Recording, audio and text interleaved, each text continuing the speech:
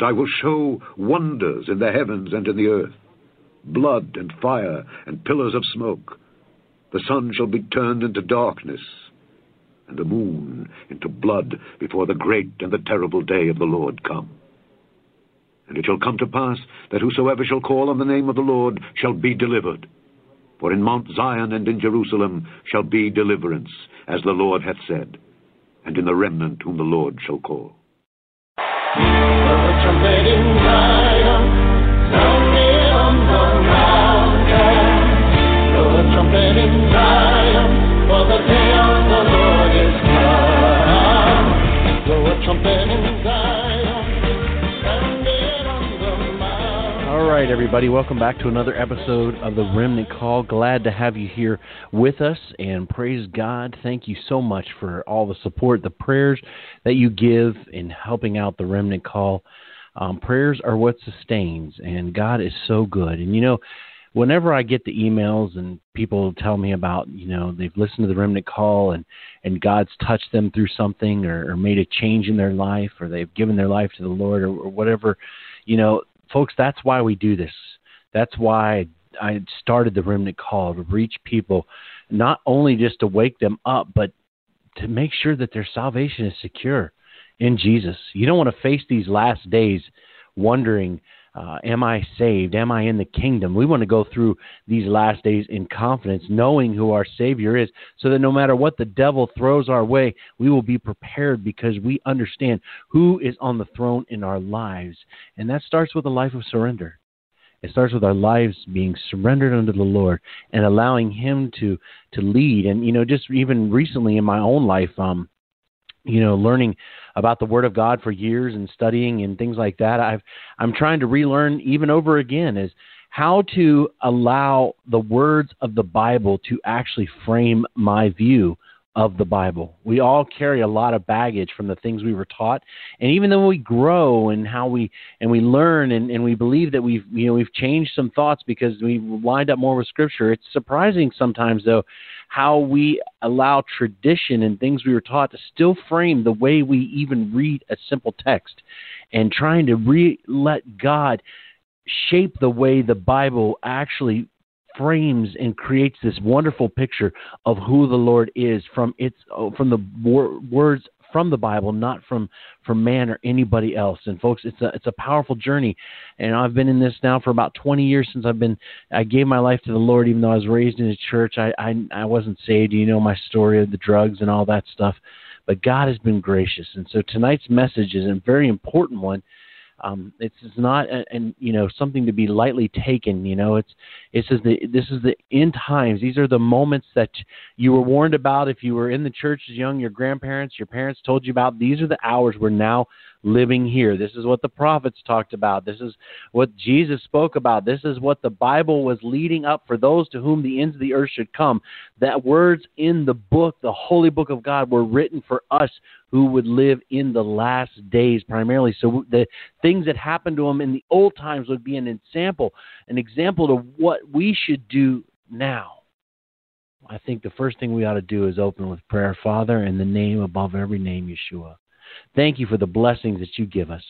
Thank you for the love that you show us. Thank you for the undeserving kindness that you extend to us, Lord, daily when we ask for that forgiveness of sins. Because if we ask, that He is faithful and just to forgive us. And so, Lord, I pray tonight as I commit this program unto you, that you would speak to our hearts. That, Lord, we would hear the calling of the Master to action in these last days. Lord, whatever you would have us do, I pray that we would do it, because we ask in Yeshua Jesus' precious and holy name. Amen. Tonight's message, Comfortably Numb. Comfortably Numb. Some of you probably recognize that title from an old Pink Floyd song, and that is the title of the message tonight, Comfortably Numb. I want to just kind of go back for a moment and just remind you, it's how quickly we can forget, because, it was not that long ago, back in September of 2001, when the Twin Towers were struck, and I don't care what your theory was, who did it, it doesn't matter. The fact is, every one of us remember where we were, what happened when we first heard that news. And I can remember my very reactions. And I've been in churches and I've spoken and I've asked people before, what was the first thought that came to your mind when you remember that the Twin Towers were struck? What was the first thoughts? And many will say fear, or anger, or they were confused, all kinds of things. And I can remember my first thoughts of when the Twin Towers were struck. I can remember exactly what I thought. My first thoughts were this: Lord, what have I been doing? What have I been doing to advance your kingdom?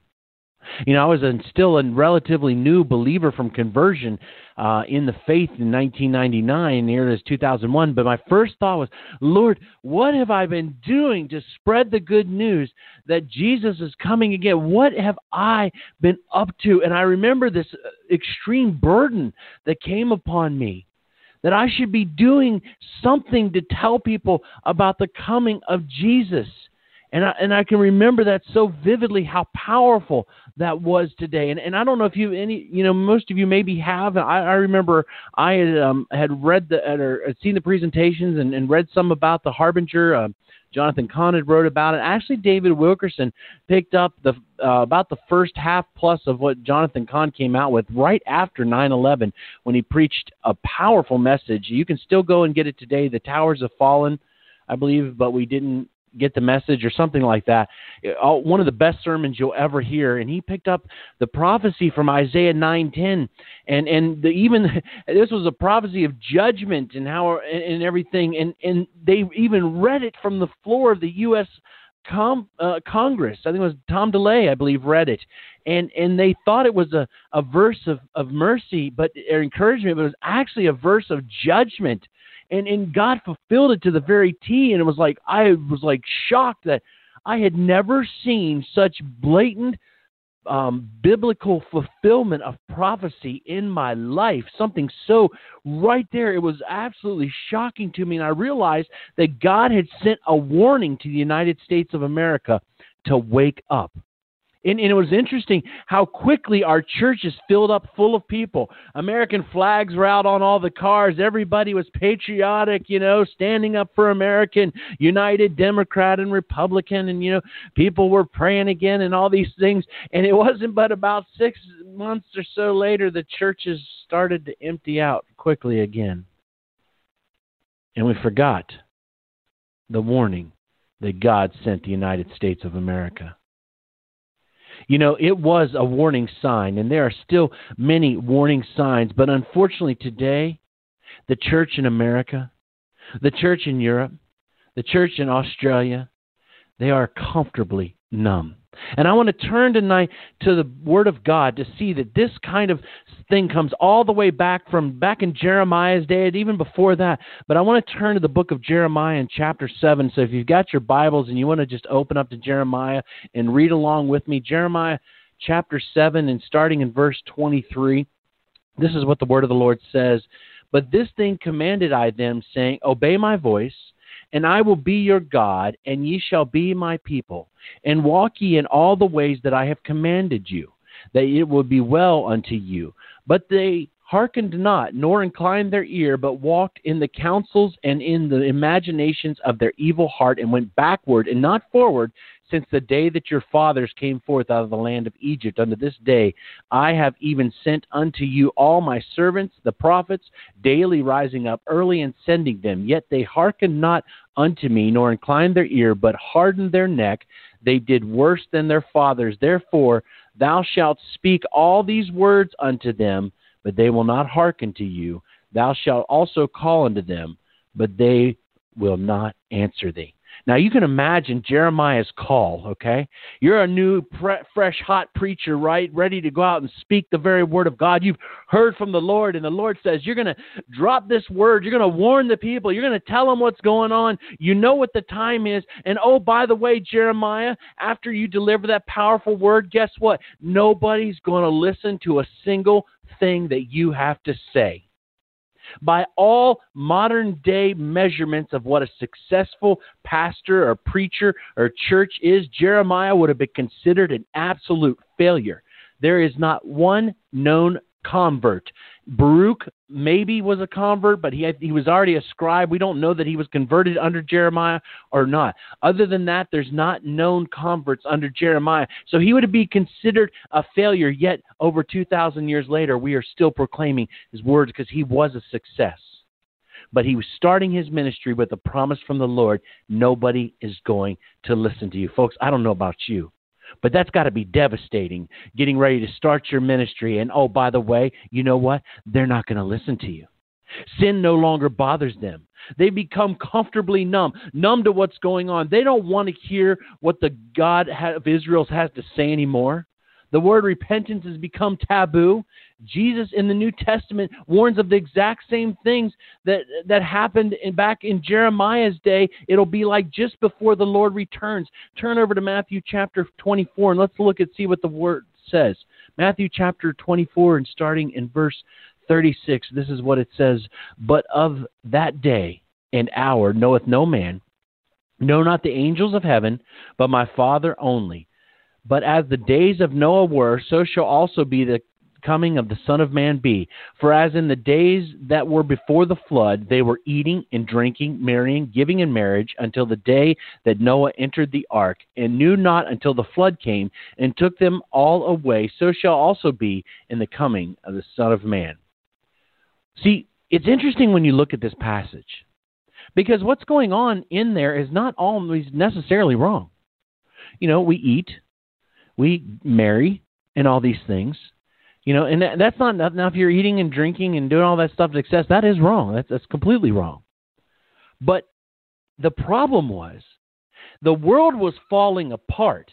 Noah was a preacher of righteousness for 120 years, was warning the people, but they went on like nothing was going wrong in their lives. The problem is that the people are acting like everything is just okay. This will pass. It will all be all right. Preacher, just preach me another smooth sermon so I can continue coming here and being comfortably numb in my sin and in my way of life. And I can just imagine that Jesus, when warning, it would be as in the days of Noah, that Noah in his day was just wishing and hoping the same thing that probably Jeremiah and every other prophet was, praying that somebody, someone, somewhere would hear those words and would listen and would turn their lives around. You know, Jeremiah, he had a rough life. He started with that promise that, hey, you know, you're going to give a good word, but, you know, they're not going to hear you. But something happens a little bit later on, Jeremiah chapter 42, starting in verse 1. This is what the Bible says. Then all the captains of the forces and Johanan and the son of Kareah and Jezaniah, the son of Hoshea, and the people from the least even unto the greatest came near and said unto Jeremiah the prophet, let we beseech thee, our supplication be accepted before thee, and pray for us unto the Lord thy God, even for all this remnant, for we are left but a few of many, as thine eyes do behold. The Lord thy God may show us the way wherein we may walk, and the thing that we may do. Then Jeremiah the prophet said unto them, I have heard you. Behold, I will pray unto the Lord your God according to your words, and it shall come to pass that whatsoever thing the Lord shall answer you, I will declare it unto you. I will keep nothing back. Now, I could only imagine this. Some times taking place, the Lord had said, hey, nobody's going to hear you, but there's always that hope. You know, Jeremiah was known as the weeping prophet. He truly cared. And I can only imagine Jeremiah's heart. He must have been full of excitement. He's like, oh my, there's actually a group of people left, maybe a remnant here that they want to actually hear the very word of the Lord. I could imagine Jeremiah inside was just jumping up and down, shouting for joy, because he hears somebody, after all this disappointment, after all this spreading of the word that nobody hears, now somebody's coming and wanting to hear. And Jeremiah says, listen, just stay right here. I'm going to go talk to the Lord, and whatever he says, I'm going to bring it right back to you. Well, let's look and see what happens. Jeremiah chapter 42, starting in verse 9. And said unto them, Thus saith the Lord God of Israel, unto whom you sent me presents, your supplications before him. If you will still abide in this land, then will I build you, and not pull you down, and I will plant you, and not pluck you up. For I repent me of the evil that I have done unto you. Be not afraid of the king of Babylon, of whom ye are afraid. Be not afraid of him, saith the Lord, for I am with you to save you and deliver you from his hand. And I will show mercies unto you, that you may have mercy, that he may have mercy upon you, and cause you to return to your own land. But if you say, we will not dwell in this land, neither obey the voice of the Lord your God, saying, no, but we will go into the land of Egypt, where we shall see no war, nor hear the sound of the trumpet, nor have hunger of bread, and there will we dwell. And now therefore hear the word of the Lord, ye remnant of Judah. Thus saith the Lord of hosts, the God of Israel, if ye wholly set your faces to enter into Egypt and go to sojourn there, then it will come to pass that the sword which you feared shall overtake you there in the land of Egypt, and famine thereof ye were afraid shall follow close after you in Egypt, and there ye shall die. So the word of the Lord comes back. Jeremiah comes back and delivers it to the people, right? He comes and tells them what's going on. And in Jeremiah chapter 43, 1 and 2, it says, and it came to pass that when Jeremiah had made an end of speaking all these words of the Lord their God, for which the Lord their God had sent him unto them, even all these words. So Jeremiah comes back to him, speaks everything, tells them what's going on, thinking, hey, wait a second, this is a great... The Lord says, listen, just go. Don't worry about it. I'll take care of you. I'll bring you back out of this land. Just whatever you do, don't go down to Egypt. He comes and delivers them the word. And then in Jeremiah 43, verse 2, it says, then spake Azariah, the son of Hoshea, and Johanniah, the son of Kareah, and the proud men, saying unto Jeremiah, thou speakest falsely. The Lord our God hath not sent thee to say, go not into Egypt to sojourn there. Wow. Can you believe how Jeremiah felt? He goes to the Lord, pours his heart out. He's excited, I'm sure, because here's some people who are finally wanting to hear a true word from the Lord. He gets a word. It's a great word of encouragement. The Lord's like, I'm going to take care of you. Don't worry about it. And he goes back and he tells them, and they say, you know what? You're nothing but a false prophet.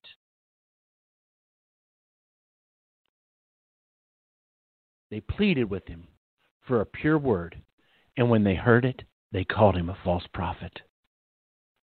The man of God, who cried continually for his people, was once again brokenhearted. No matter how many tears Jeremiah poured out, no matter how much he told them the truth, they didn't want to hear it anymore. You see, folks, there's a warning going out in the world today. Folks, there are truly watchmen out there who are crying from the rooftops, prepare you the word of the way of the Lord. It's not only just wake up. It's like, hey, it's time to go deep. It's time to get in your prayer closet. It's time to be serious about your walks with God. They're trying to get people to get back, to repent, to get right with the Lord, forsake the old ways and forsake their current ways and go back to the old paths that Jeremiah talked about, yet people don't want to hear them. They're comfortably numb. You know, in 1979, Pink Floyd released that famous album called The Wall. The name of the song, Comfortably Numb, it was on there. It was about Roger Waters' experience when he was injected with tranquilizers for hepatitis by a doctor prior to playing a Pink Floyd show in Philadelphia on the band's 1977 tour for the Animals. He was very sick, and the medicine had so numbed him, the pain, that it made him comfortable even though he was terribly sick. You see, the problem is today, there is a sickness in the United States of America. And in many of the churches today, it's called sin. But we've become numb to it. It's like we see the end coming. We see the financial collapse. We see marriages falling apart. We see lukewarmness in our own lives. We see our loved ones dying and going to hell. And we still just sit there and we can't seem to do anything about it. But the good news is God has not given up yet. He's not going to leave his people without hope. Yes, there are many that are comfortably numb. And I can tell you right now, if this program is about some, warning about just some current word of prophecy or whatever else, it seems like you get a million hits, but I say it over and over again, if it's about going deeper in the Lord, we don't get very many listeners because people only want the current quick hit. They don't want to go deep in their walk with the Lord, and that means you actually got to seek God with all of your heart. But the Lord doesn't give up. He fights until the very end. Psalm 107, I just love this word, starting in verse 11. It says, because they rebelled against the words of God, and if that isn't us, and contemned the counsel of the Most High. Therefore he brought down their hearts with labor. They fell down, and there was none to help. Then they cried unto the Lord in their trouble, and he saved them out of their distress. He brought them out of darkness and the shadow of death, and brake their bands in sunder. Oh, that man would praise the Lord for his goodness and for his wonderful works to the children of men.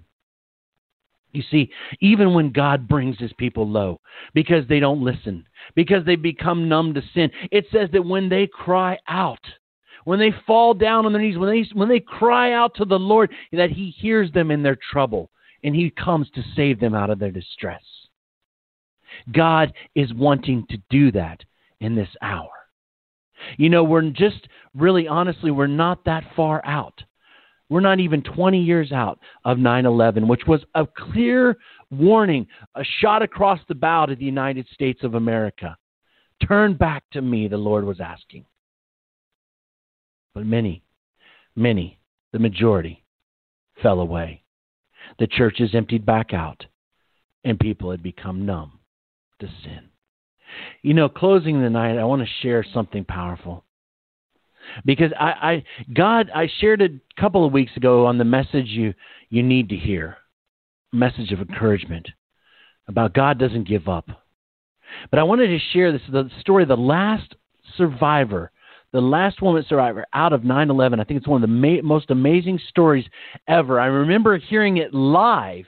I don't know if it was live, but she was sharing it and I think it was in a Moody church or somewhere. It was on radio. It was being shared years ago. It took me a long time to actually find her testimony. There was a book about it, I believe, but it was a true story. It was so powerful, and I want to share that with you right now. The last known survivor pulled from the 9/11 towers. McMillan wanted a change from her home in Trinidad. So she moved to New York in 1998 after her mother's death. She moved back to Trinidad in 1999, but felt pulled back to New York at the end of that year. In order to stay in New York, McMillan knew she had to get a good, steady job. She couldn't believe it when she was hired at the World Trade Towers and was excited as she began her first day there on January 19, 2001. She had made many friends through work, including a live-in boyfriend, Roger, and spent each weekend partying with him. On the morning of September 11th, McMillan didn't feel like going to work. She debated whether to take a vacation day, but since she was planning a trip later, she reluctantly went in. Going to her cubicle on the 64th floor, she dropped off her things and went to the cafeteria on the 44th floor to get breakfast. She returned to her desk and was talking with a friend when suddenly they felt the building shake. They looked at each other and wondered what it was, thinking it may have been an earthquake. They were not given any orders to evacuate, so a TV was turned on, and at 9 a.m. there was a report of a possible terrorist attack. Some people on her floor began to go down the stairwell because the elevators were not working. The stairwells were still taped off because they were too congested, and so McMillan and 15 other people waited for more news. As smoke began to come through the doors, they decided to rip the tape from the door and evacuated down the stairs. Scared of what was happening, McMillan held tightly to her friend's hand and they descended. McMillan's feet began to hurt as she walked down the flights of stairs in her high heels, but she didn't want to stop and take them off. Reaching the 14th floor, McMillan couldn't take it anymore. She bent over to take off her shoes. Just as she did, there was an explosion and everything went dark. McMillan lost her grip on her friend's hand. She lay still, sure she was going to die, as she felt debris falling all around her. The noise got louder and louder, and it felt like hours had passed before it finally stopped. Then when it finally did, McMillan tried to move, but found that her head was pinned between two cement pillars. She couldn't move her legs, her right hand, so So with her left hand, she brushed the dust from her eyes and her mouth, and she began to feel around and noticed something soft underneath her. She determined that she was on top of a body, and because something hard was poking her side, she used the body as a cushion to get more comfortable. For the next 27 hours, Macmillan remained conscious, but fell in and out of sleep. She thought a lot about her life, her mother, her death. She knew she would probably die, but she began to cry out to God, begging for a second chance. She had never really prayed before, but the more she did, the more she felt her faith in God growing. I just wanted a second chance at life, Macmillan said. I wanted to be with my family. I knew my life was going to change as I prayed for a miracle. I realized that I was still breathing, and I knew that God had a plan for my life. I knew He was going to answer my prayer. As she prayed, Macmillan began to hear rubble above her being removed. She heard the sound of trucks and people's voices. She called out, "Is anyone there?" There was no answer. She called out again, and a voice answered back. The voice asked her name, where she worked, and what floor she was on last. She answered, but knew she didn't have enough strength to keep talking. Macmillan then stuck her hand out in the air and asked if he could see her hand. He couldn't, but she kept it stretched out and called out to God, "Why me?" At that moment, she felt someone grasp her hand. "I'm here," said the voice. "You're going to be okay. I'm not going to let you go." She asked his name, and he told her his name was Paul, and that he was not going to leave her until she was rescued. Finally, another rescuer found her other hand, and they moved the rubble, pulled Macmillan from it, and placed her on a stretcher. As she was on the stretcher, she opened her eyes and could see the sunlight. She could see Paul's face now, and he was still holding her hand. She was rushed to the hospital where Roger met her. She asked him to find out more about Paul, so when she was out of the hospital, she could thank him. Many people were asked about Paul, but no one by that name was ever on the rescue team. A search went out, but there was no Paul ever found. God had sent an angel to comfort that dear woman. You see, folks, sometimes we feel like we're trapped in the middle of the falling Twin Towers, and there's no hope out. There's nothing we can do. We can't get free. We're stuck. We're trapped. But it's that moment that we realize I'm at the bottom and I can't do anything, that we begin to cry, that God says, "You know what? I'm coming to get you." Tonight or today or whenever you hear this message, I don't care where you're at. I don't care how bad it is right now. I don't care what you're trapped in, the stress that you're going through, the news you've heard from the doctor. If you will cry out to God and lift your hands up to Him, He will hold you unto the very end. She didn't deserve salvation. Neither do any of us. And yet God was there to comfort her. What do you think He's going to do when He sees His children crying? The same thing you do when you see your children crying. The only difference is His heart is pure, and He's much more forgiving than we've ever been towards anybody else. Won't you call on Him? Won't you ask God to forgive you? And understand that with this hour that we're in, that yes, we may have grown comfortably now, but it doesn't have to be that way. God can make a change. Why don't you let this moment, from this point, be the change in your life? Let's pray. Father, in the name above every name, Yeshua Jesus, I ask that you would bless anyone hearing this message to know that no matter how bad it's been, no matter how much of a struggle that they're going through, no matter how much they think that they can't get out of the bondage, that if they would cry out to their God, if they would surrender it to Him, that He will come running like He always has. Even to those people in Babylon who were blatantly not listening, God still was trying to reach them with a comforting word. Lord, I pray that you would help us. I would pray that you would help us to seek you and to know and to trust that the Lord is on our side. I ask this all in Jesus' holy and precious name. Amen. This is Brother Frank on the Remnant Call, saying to everybody, good night and shalom.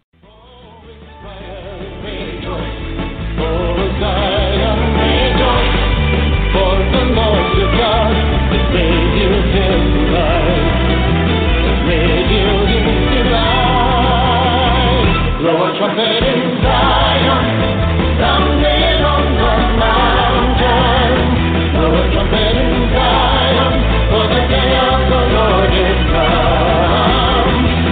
trumpet in Zion.